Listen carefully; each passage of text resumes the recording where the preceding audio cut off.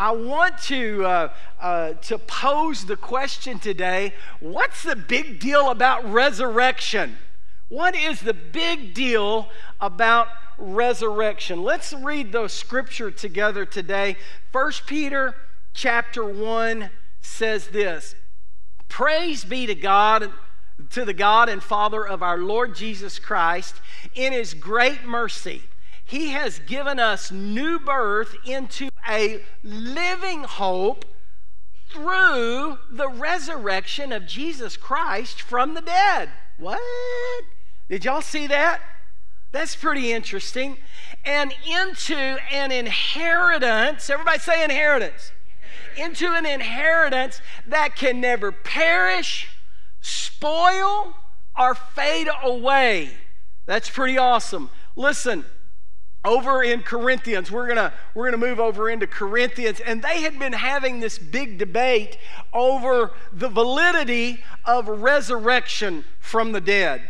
And in 1 Corinthians, the chapter 15, the 16th verse, it says, "For if the dead are not raised, even Christ, not even Christ has been raised. And if Christ has not been raised, your faith is futile and you are still in your sins." Wait, what? Even though He went to the cross, even though He was beaten for us, even though He shed His blood, the scripture says that if the teaching of resurrection is a lie, there's a reason that we are still in our sin. Come on now. That's pretty powerful there. Verse 18 says this, "Then those also who have fallen asleep in Christ have perished. If in Christ we have hope in this life only, we are of all people most to be pitied. But in fact, Christ has been raised from the dead, the first fruit of those who have fallen asleep. For as by a man came death, by a man has come also the resurrection of the dead." Verse 22 says this, "For as in Adam all died." How many know that the scripture is talking about our old daddy Adam? All right? "As in Adam all died, so also in Christ shall all be made alive. But each in his own order, Christ the first fruits, then at His coming, those who belong to Christ." And now they were having this debate. Remember, they were having this, this questioning and about the resurrection. And they were saying, "Well, how are people raised from the dead?" And Paul was trying to explain, "You're not thinking correctly." He said, just like a kernel of corn is put in the ground, one thing is put in the ground, but then a stalk of corn comes out of the ground. They said, just like a human being is put in the ground, something like it, something similar to it, something will come out of the ground, but it will be different. Oh man, y'all, come on now, don't be asleep on me this morning.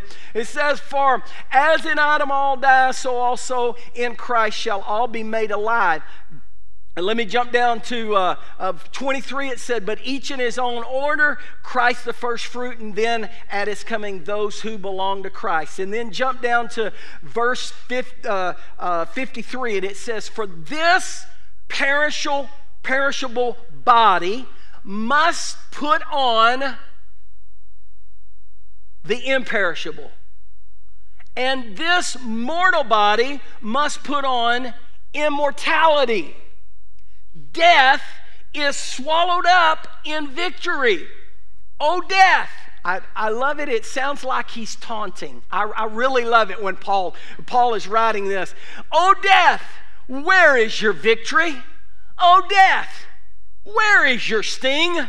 The sting of death is sin, and the power of sin is the law. But thanks be to God who gives us the victory through our Lord Jesus Christ. Would you give Him a praise offering this morning?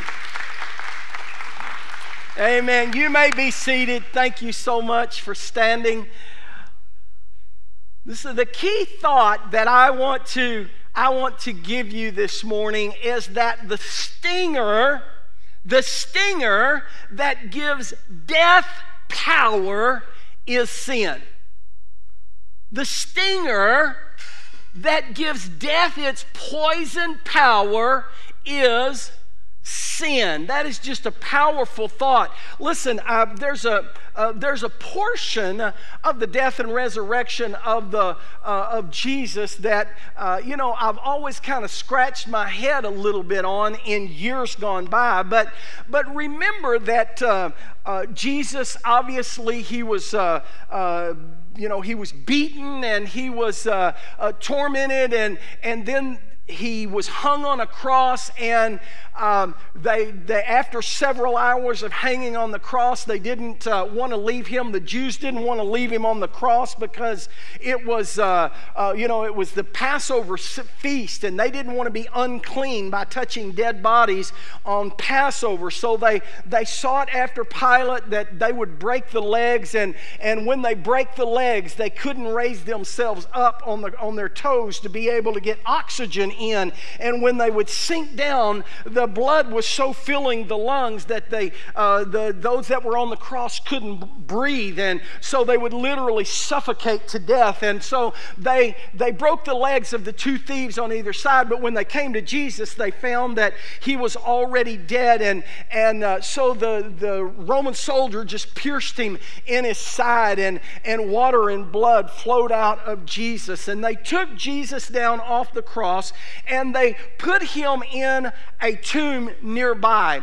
And the scripture tells us that on the third day, Mary Magdalene came, and she went early in the morning, and she was going to the tomb, and when she got there, she found that the stone had been rolled away, and she turns and hightails it back to the house where the disciples were, and she starts beating on the door before they had their first cup of coffee. You understand what I'm saying? I mean, it was early in the morning before the sun came up, and she's saying, they've taken him, and so Peter and John jump up and run out the door. They run to the place of the tomb, and John outruns Peter, but it's still dark, and John's he's still a little scared. They're being in the dark in the tomb, and he looks down, but he doesn't go inside, and Peter comes sliding into third. Y'all know what I'm talking about? I mean, Peter just in the tomb, and he's looking around, and they find that the tomb is empty, and so Peter and John go back home, but Mary's still hanging out at the tomb, and Mary bends over, looks down, and she sees two angels that are there in the tomb, and they're saying, who do you seek? And so when she raises up and she turns around, she sees what she thinks is the gardener, and so the gardener says to her, who do you seek? And she says, sir, thinking that he's a gardener, if you have taken my Lord, if you've moved his body, just tell me where it is, and I'll go get him and take him away. And he simply says her name, Mary, and her eyes are open. All of a sudden she goes, Rabboni, it's a teacher, master. And Jesus says, bring it in. High five. He doesn't say that, does he? Jesus says, wait. He says the weirdest thing in the Bible. Hey, hang on. Don't touch me. Can't touch this. What? Jesus says the strangest thing in that moment, in that sacred, holy moment, when her eyes are open and she sees that it's Jesus, he says, don't touch me. Now, hang on. Let's put a pin in that story and we'll come back to it in just a few minutes. Again, what is the big deal about resurrection? Isn't forgiveness the big deal? What is the big deal about resurrection? I want to spend some time talking about that this morning.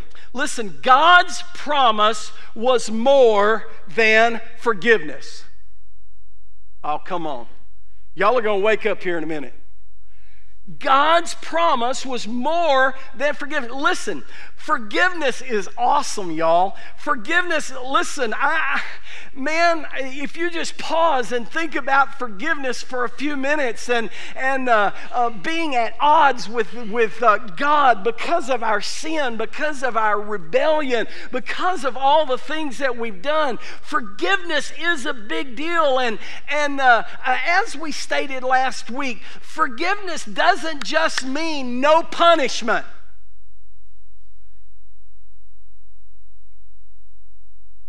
It means that Jesus took our place and took our punishment for us. It doesn't mean no punishment. See, I deserved it. I was guilty. But He stepped in front of me and took my punishment for me. Forgiveness is great, but it's not all of the promise. Why is resurrection such a big deal? Because resurrection is the fullness of the gospel. Resurrection is the fullness of the promise that He made to us. Why is resurrection such a big deal? Listen, if you're brand new to the faith, I want to encourage you. One of the most well-known passages of the Scripture. I want you to write this down, and I want you to go home and memorize this. But for those of you that have been in this a while, we don't have to look very far to get this understanding. John chapter 3 says, "For God so loved the world that He gave His only begotten Son, that whosoever believes in Him should not, but should have everlasting life." That's exactly right. That is the fullness of the promise. Forgiveness is great, but the fullness of the promise is eternal life. In Corinthians chapter 15, as we read in our text this morning, they were having this discussion over whether or not resurrection was real or not, whether or not resurrection was possible or not. And we find there that Paul writes, if in this life only, if this right now, right here, is all that we have promise of, then we are of all people most to be pitied. Why not go out, party hardy, because tomorrow we're going to die anyway? Come on, right? Think about that. If there's no resurrection, Paul writes, then even Jesus Himself has not been resurrected. And if He's not been resurrected, then we are still in our sins. That is a powerful thought. Wait. Not if He hasn't gone to the cross, we're still in our sins. It didn't say that. If He hasn't been raised from, what is the big deal about resurrection that everybody's making such a big fuss about? John chapter 6, verse 39, it says, "And this is the will of Him who sent me," this is Jesus talking, "that I should lose nothing of all that He hath given me, but raise it up on the last day. For this is the will of my Father, that everyone, y'all say everyone, that everyone who looks on the Son and believes in Him should have eternal life." Doesn't say should have forgiveness. The fullness of the promise is eternal. Everyone that looks on him and believes should have eternal life, and I will raise him up in the last day. Wow. Look at this. Let's go back to 1 Peter chapter 1 in our text again. It says, in his great mercy, he has given us new birth into a living hope. Listen, I don't just have hope in this life only, and then I'm going to die. I have a living hope through the resurrection of Jesus Christ from the dead, and into an inheritance that can never perish, spoil, or fade away. How many has ever had somebody spend your inheritance before? Come on now. I hit a nerve right there. Let me just tell you. You ever had some, or maybe you're the one that squandered your inheritance, right? But he says here, there is an inheritance that we have been granted through the resurrection of Jesus Christ that never perishes, never spoils, never fades away, because it's called eternal life that lasts forever. Listen, what's the big deal about resurrection?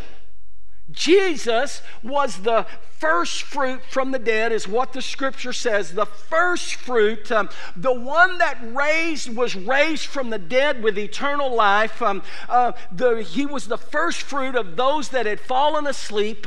For as by a man came death, by a man has come also the resurrection of the dead. Listen, death came by courtesy of our daddy Adam. How many know we all kin? On one side of the fence or the other, Bubba, we all kin. Y'all understand that, right?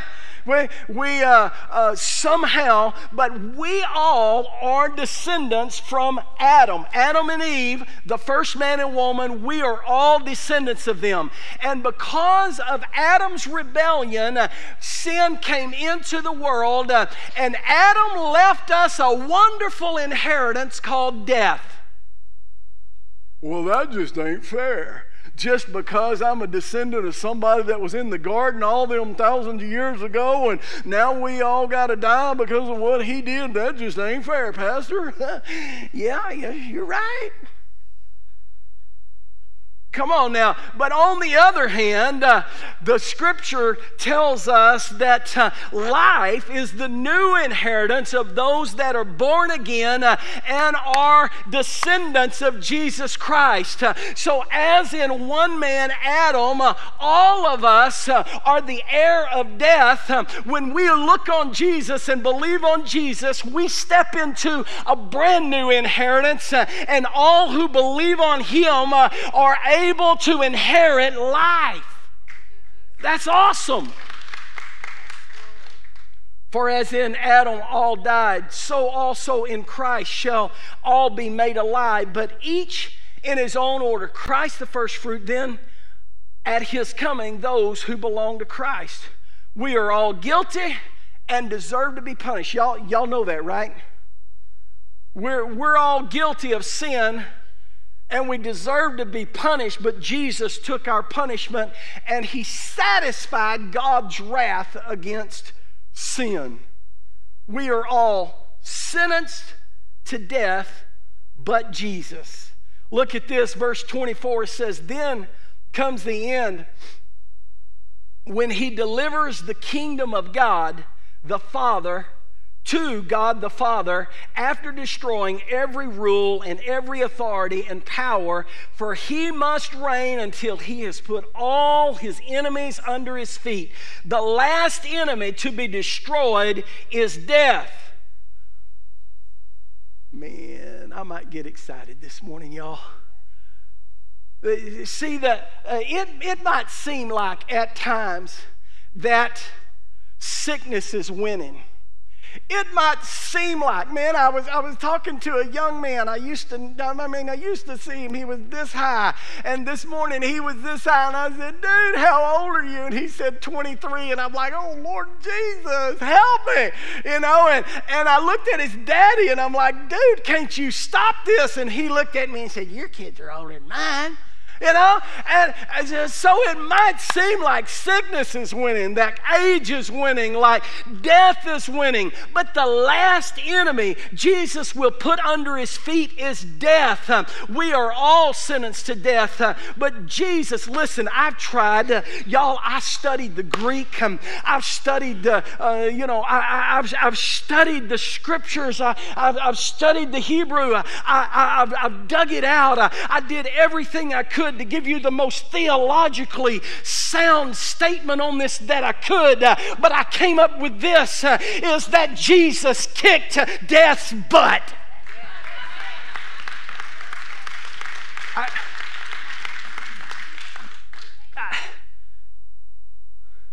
Listen,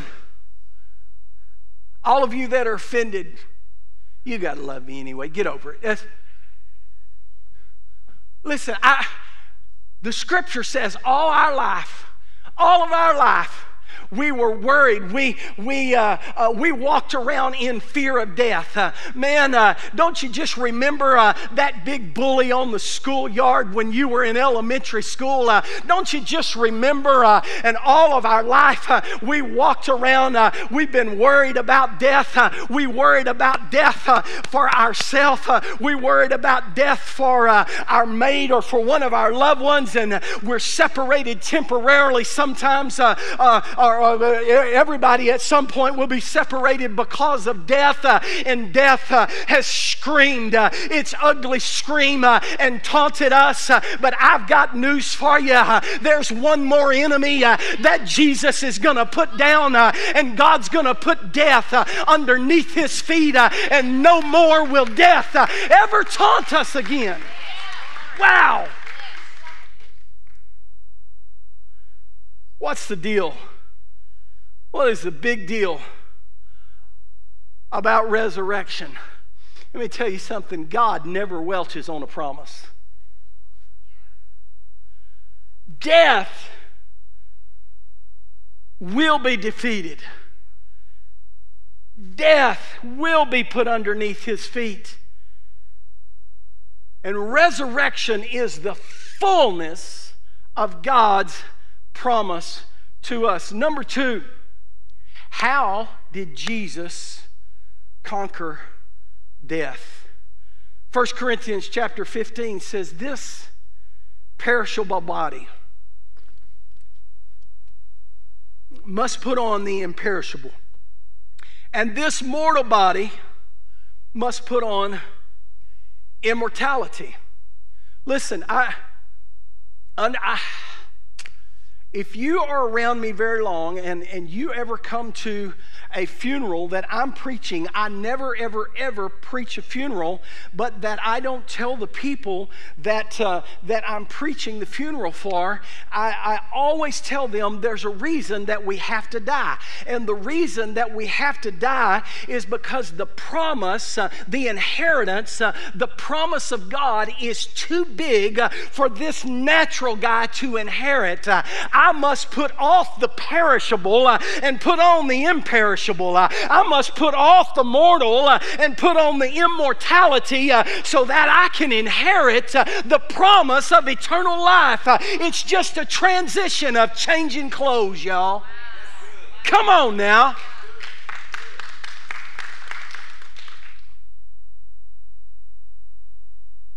Verse 54 says, death is swallowed up in victory.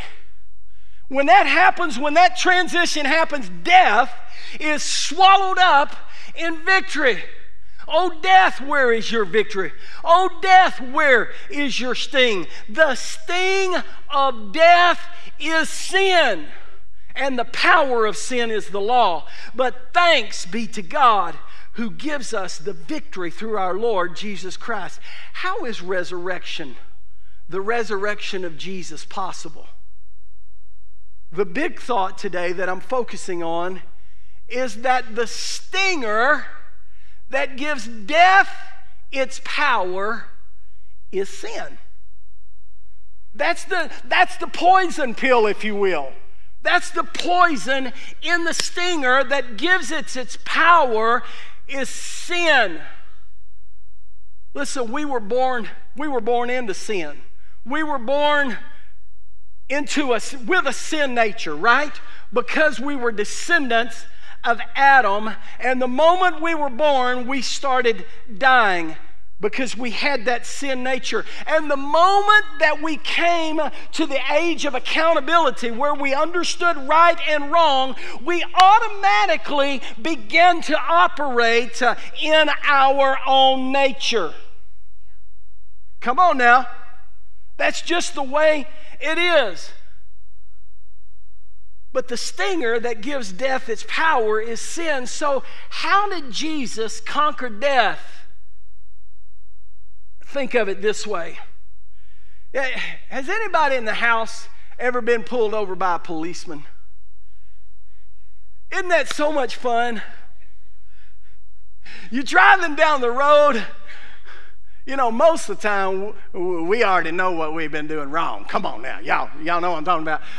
You know if you were speeding. But when a policeman pulls you over and you see that little red and blue light flashing behind you in your rearview mirror, you look up and you see those bubbles going off, and you pull over, and he comes up to the door, and the first thing that he asks for is our identity, right? Ah, man, that'll preach all day long right there. He asked for our identity, and our identification, and so we give him our driver's license. And what does he do? He looks at it. He looks at how ugly mugshot we have. He looks at our face and grins a little bit, probably laughs at us a little bit under his breath, and he turns around. He goes back to his car. He sits down and goes, and everything we have ever done comes up on that computer, right? Every jaywalking, every speeding ticket, every public intoxication, every domestic violence, everything that has ever happened, that we have ever done comes up on that computer.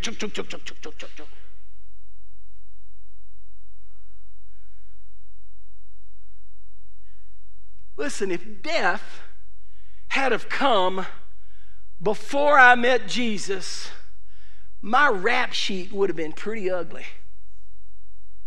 Y'all understand that? If death had have come before I met Jesus, man, my rap sheet would have been very long.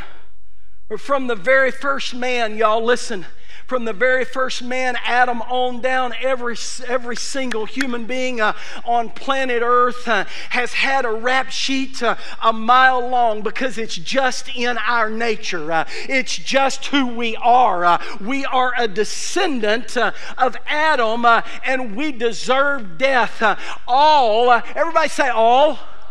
All of us have sinned. From the moment we came to the age of accountability and we knew right from wrong, there was just something on the inside of us that drew us to start having those ugly thoughts, to start warring against other people, to start stealing and lying and hating and judging and all of those kinds of things, because it was on the inside of us.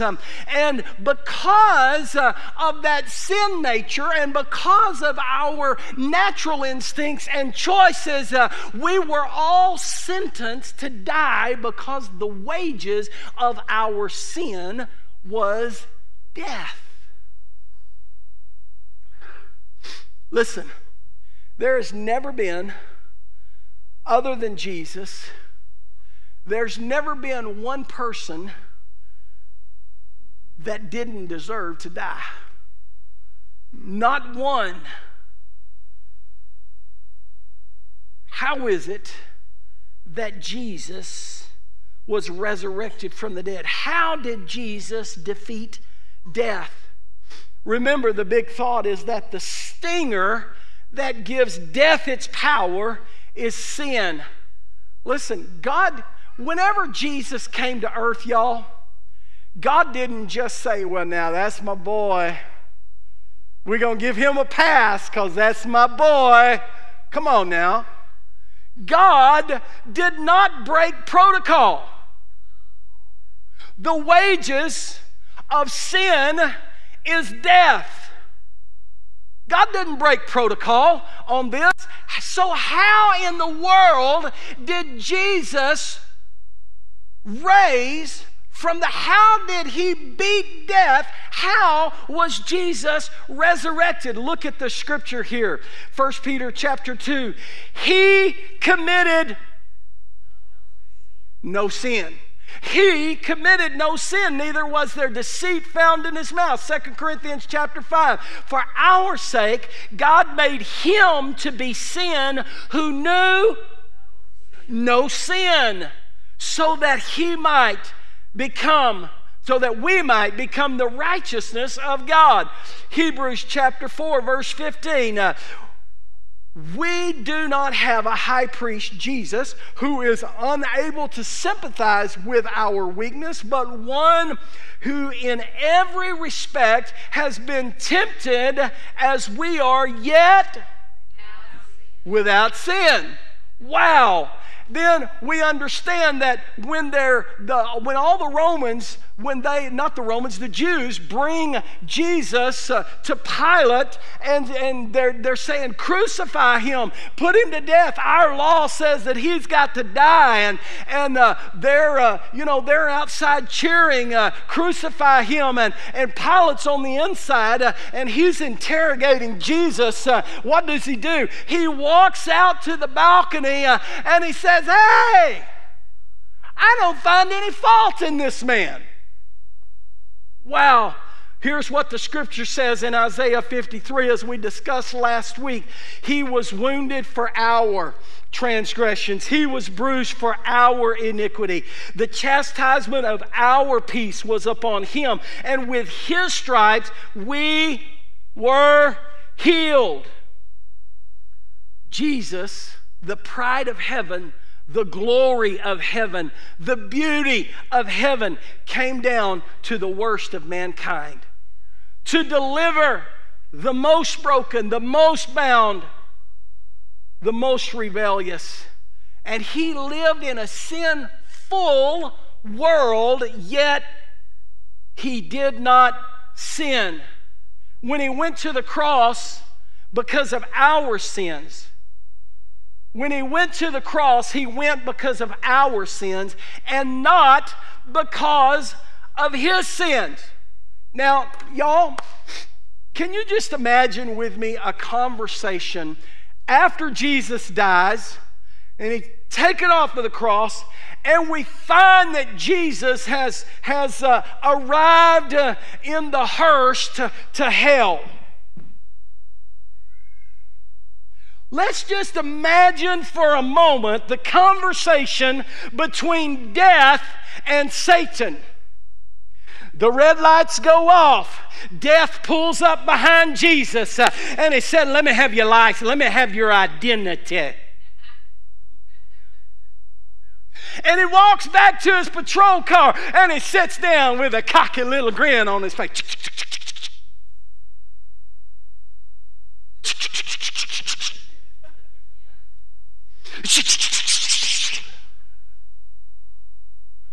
Satan!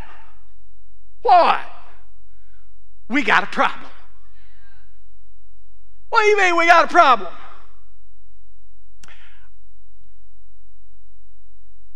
I can't hold him. What do you mean you can't hold him? I've been looking for his rap sheet. Hey, demons, who done hacked our system? Satan, I can't hold him. I can't find any sin. Oh, that's impossible. There's never been anybody that's ever showed up. There's never been anybody that's died that didn't have sin. Every human being on planet Earth, since I got Adam to bow his knee, since I got Adam and I tricked him into a lie, every human being from the beginning of time has always had sin. That is impossible.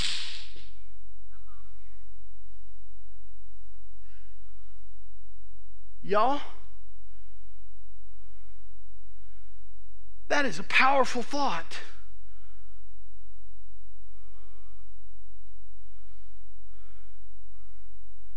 Because the stinger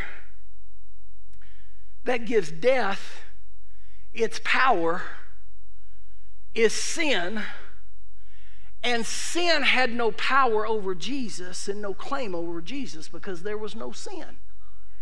Man, Romans 1 says he was declared to be the Son of God. Now, y'all listen. This is a powerful verse that most people would just run right over and forget. But I want you to get this.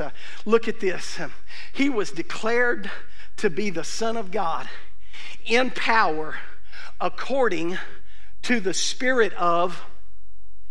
Oh, come on. He was declared to be the Son of God in power according to the Spirit of holiness by his resurrection from the dead, Jesus Christ our Lord. The Spirit of holiness. I just see the Spirit of holiness stepping up to declare. Have you ever seen Hollywood, that when the kings have a banquet or whatever, the porter steps up and says, "Now introducing the Duchess of..." You understand that? But the Spirit of holiness stepped up and said, through the Spirit of holiness, "Oh my God! The Son of God! Oh death, where is your sting? Oh grave, where is your victory now?"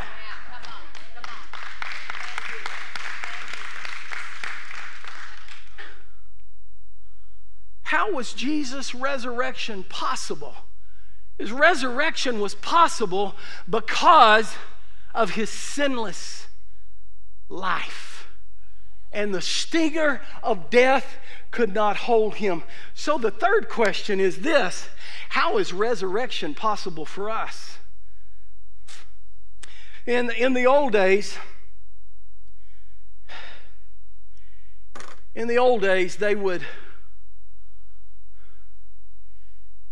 Every year they would take a lamb and they would slay the lamb.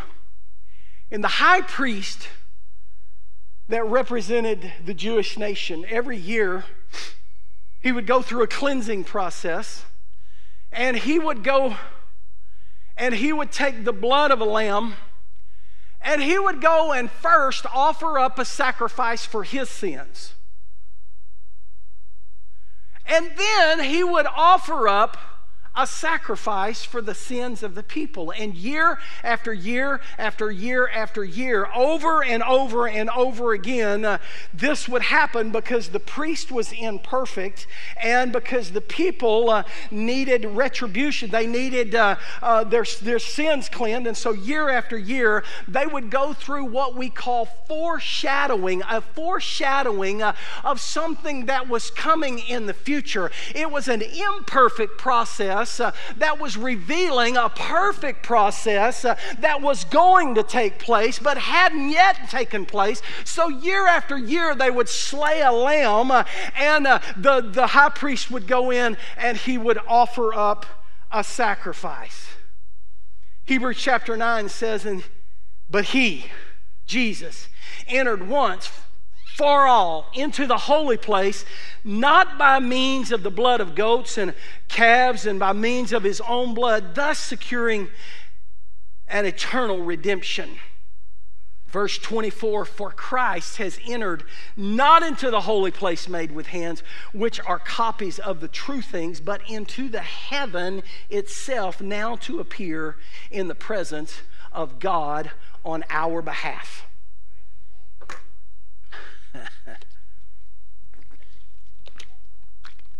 Let's go back and pick our story up.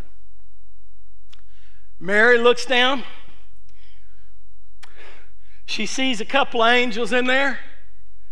They saying, "He ain't here. He gone."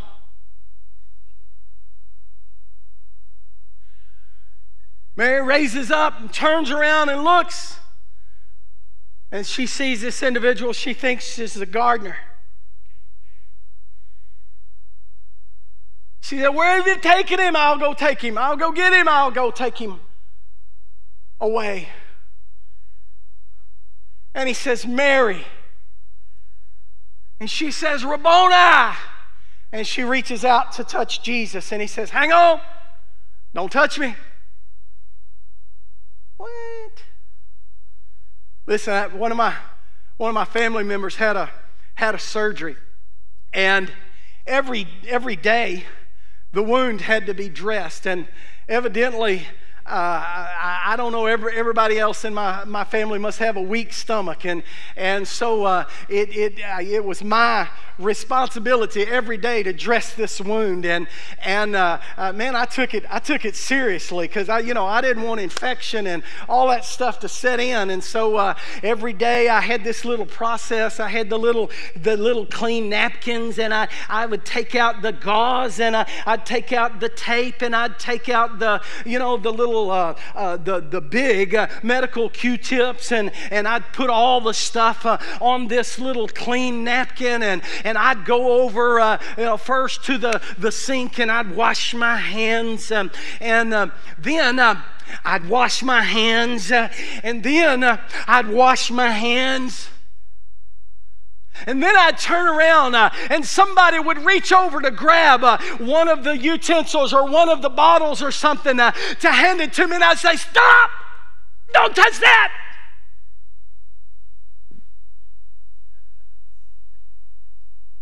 Do you know how dirty your hands are? Are y'all tracking with me yet? And so I'd go over and I'd open the bottle. I'd turn around. I'd wash my hands again. I'd go over. I'd do something else. And they'd be scratching. So I would stop. Don't touch that. Your hands are dirty. Did you wash your hands? I'd go over. I'd wash my hands again. You ever seen a surgeon? Before they go into surgery, they go to the big tub. And they get every cuticle under every fingernail. They get every finger, every crevice. They go all the way up. They get under the, no, anyway. They go all the way up. They get their whole, and then when they walk out, they walk into the surgery room like this, and they take a garment, and they slide this sterilized garment on the surgeon, and they put sterilized gloves on the surgeon, and the surgeon is walking in. Don't touch me. I've got a job to do. My friend, listen, Jesus walked out of the tomb and he was sterilized. He was purified. He was clean. And he walked out and she said, don't touch me. I've got to go into the Holy of Holies to be presented to my God and your God. I'm going in for you. Wow.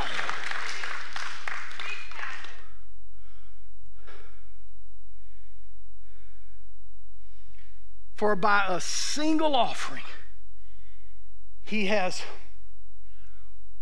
perfected for all time those who are being sanctified. The Holy Spirit also bears witness to us. Oh, come on now. Y'all connect the dots with me. Come on now. The Holy Spirit bears witness to us that after saying, this is the covenant I will make with them.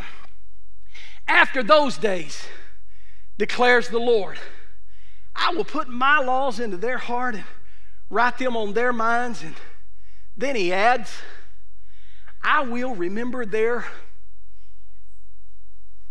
come on now, I will remember their sins and their lawless deeds no more. Wait. Did y'all get that? We've been talking about how did Jesus overcome death and the grave. How was Jesus resurrected? But now we're talking about how we're going to be resurrected. How are we going to win this thing? He said the new covenant, after Jesus goes in and makes the perfect sacrifice, when he walked out, he made the covenant that he would remember our lawless deeds no more. And where there is forgiveness of these, there is no longer offering of sins. Y'all, listen. Just a few weeks ago, I got this big white envelope from AT&T. And inside, I expected for there to be an AT&T bill. Come on now. We all know what the bills look like, right? We know about how much they are. They're a lot. Everything's a lot these days. Even Wally World's a lot these days. I got that AT&T bill, and I opened it expecting to have my bill on the inside, and sure enough, I pulled it out and there was a bill.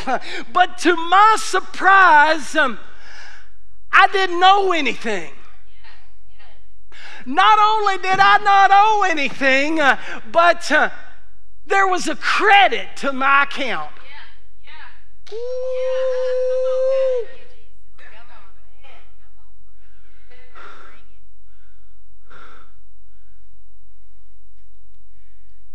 Y'all ain't getting this. Hey, let me tell you something. If Jesus tarries, and I don't believe he's going to tarry very long, I believe he's coming back to get his bride, those that are watching and expecting. But if he tarries, one of these days, I'm going to go by way of the grave. One of these days, somebody's going to stand on this platform and tell great lies about me.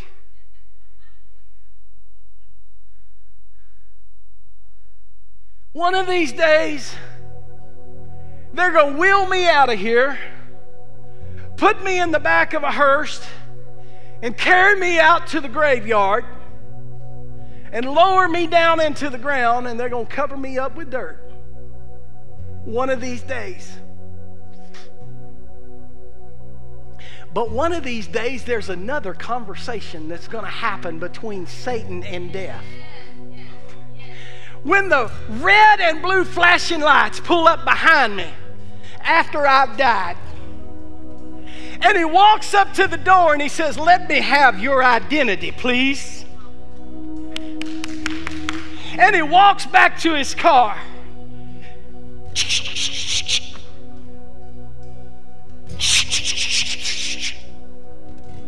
Hey, Satan, we got another problem. No, wait a minute. I was there on the day. I done seen the video.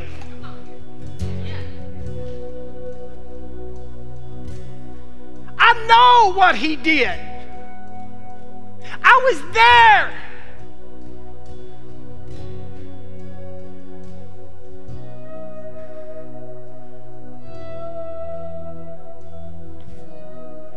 Here's the deal.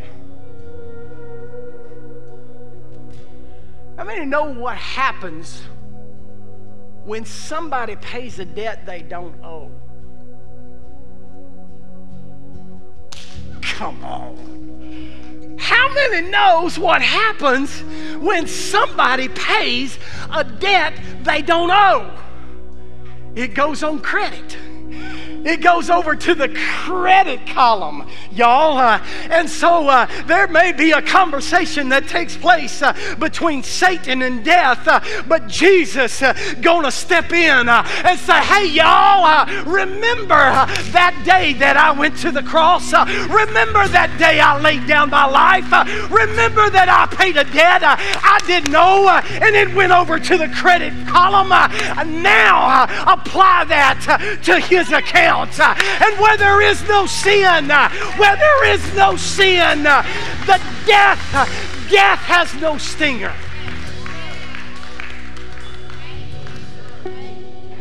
How is he going to rise, or how did he rise? He rose because there was no sin. He had never sinned.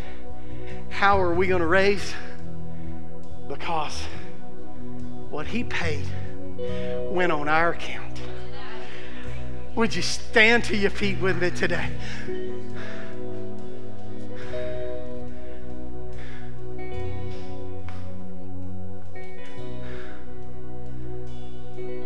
Listen,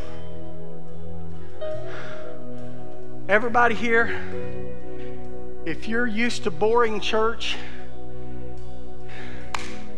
you can go back to your old church. But this ain't boring because he ain't dead.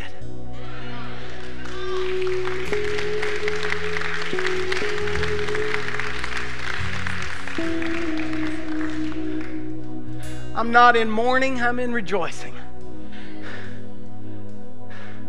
I don't have to be full of grief, I can be full of joy. Because he is risen. And the fullness of the gospel is that he promised us life that lasts forever. It's imperishable, never fades away. Listen, every head bowed, every eye closed in this house today. You're in the house today and you've been wrestling. You've been wondering, how in the world could a perfect God love someone as imperfect as me? My friend, there's been a credit applied to your account.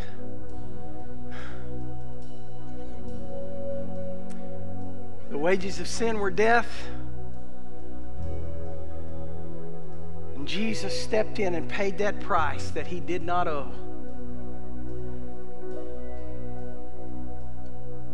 As the old song says, ain't no grave gonna hold my body down when I hear that trumpet sound. Today, with every head bowed and every eye closed, just right where you are, I just want to pray with you. If you're in the house and you've wrestled with that question, how in the world could he love me? You're saved. You love God. But you've been wrestling with questions. Just right where you are, would you just slip your hand up and say, preacher, you hit the nail on the head with me. Yes, thank you. Yes, thank you, thank you. God bless you. Anyone else in the house today, slip your hand up. Thank you, son. Thank you, ma'am. Flip your hand up. Just say, that's me. I've been wrestling. Yes, sir. God bless you. I've got one more question. If you're in the house today and you've wrestled with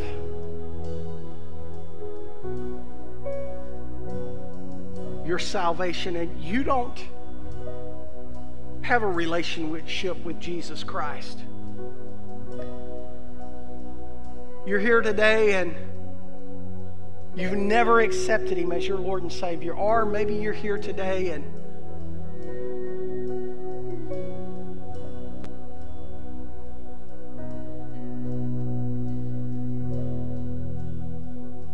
you're the one that turned your back and walked away from him. He didn't walk away from you.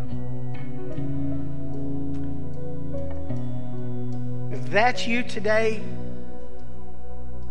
he's standing with arms wide open, inviting you to come back home. In all of his mercy, it's his kindness that draws men unto repentance, is what the word says. With every head bowed, every eye closed, if that's you this morning, and you'd say, I need Jesus. I've made a mess of my life, but today I surrender. Today I want to know him, or today I want to come back home and recommit my life to Jesus. If that's you with no one looking around this morning, would you just slip it up? Thank you, ma'am. God bless you. Slip it up this morning. If that's you, thank you, sir. God bless you. Is there another in the house this morning? Just slip it up. Don't leave. Don't leave the same way you came in this morning. Is there another this morning? You say, I need to know Jesus. I want to have that eternal life. I want to have that promise from God. Thank you, ma'am. Thank you, young man. Is there another this morning? Just slip it up and write back down. Don't leave. like you came in this morning? Is there another? Congregation, would you just pray with me this morning? Could we just pray together? Would you just repeat this prayer after me? Heavenly Father, we come in Jesus' name. We believe that He is your Son. We know that we have sinned and we deserve to be punished. But we believe that Jesus took our place. And because of that, we're forgiven. You said you would adopt us. You would write our name in heaven and forgive all of our sins. And give us eternal life so that we could live with you forever. And today, we receive that salvation. Today, we receive that forgiveness. Today, we receive that promise of eternal life. Now, Heavenly Father, all of those that have struggled, all of those that the enemy has battled against their hearts and minds, accusing them, Lord, and tormenting them. Father, today I'm asking you that they would lift their eyes and that they would see what Jesus did on the cross, what Jesus did for all of us, God. Father, we are forgiven not because of what we've done. Father, we're forgiven because of what Jesus has done. And today, Lord, I'm asking you to illuminate that to your children today, so that we can walk in freedom, not in condemnation, that we can walk in liberty, God, not under the fear of the law, but because of the blood of Jesus. The law has been erased. Father, because of resurrection, Father, we have this newness of life. Father, sin has lost its power, has lost its stinger because of the death and resurrection of Jesus. Today we thank you as we celebrate this Resurrection Sunday. Would you give the Lord a praise offering this one? Just really, really, come on. Come on. Are you glad that He rose from the dead? That He finished what He went to the cross to do? Listen. If you slipped your hand up today and you asked Jesus into your heart, would you please, we have a gift for you over here, and we'd also love for you to sign the wall of many of those that have said, I've decided to follow Jesus. If you slipped your hand up as we're dismissed this morning, would you just go over and let us greet you and give you that gift? This morning, guys, I love you. Happy Resurrection Sunday. You are dismissed. God bless you.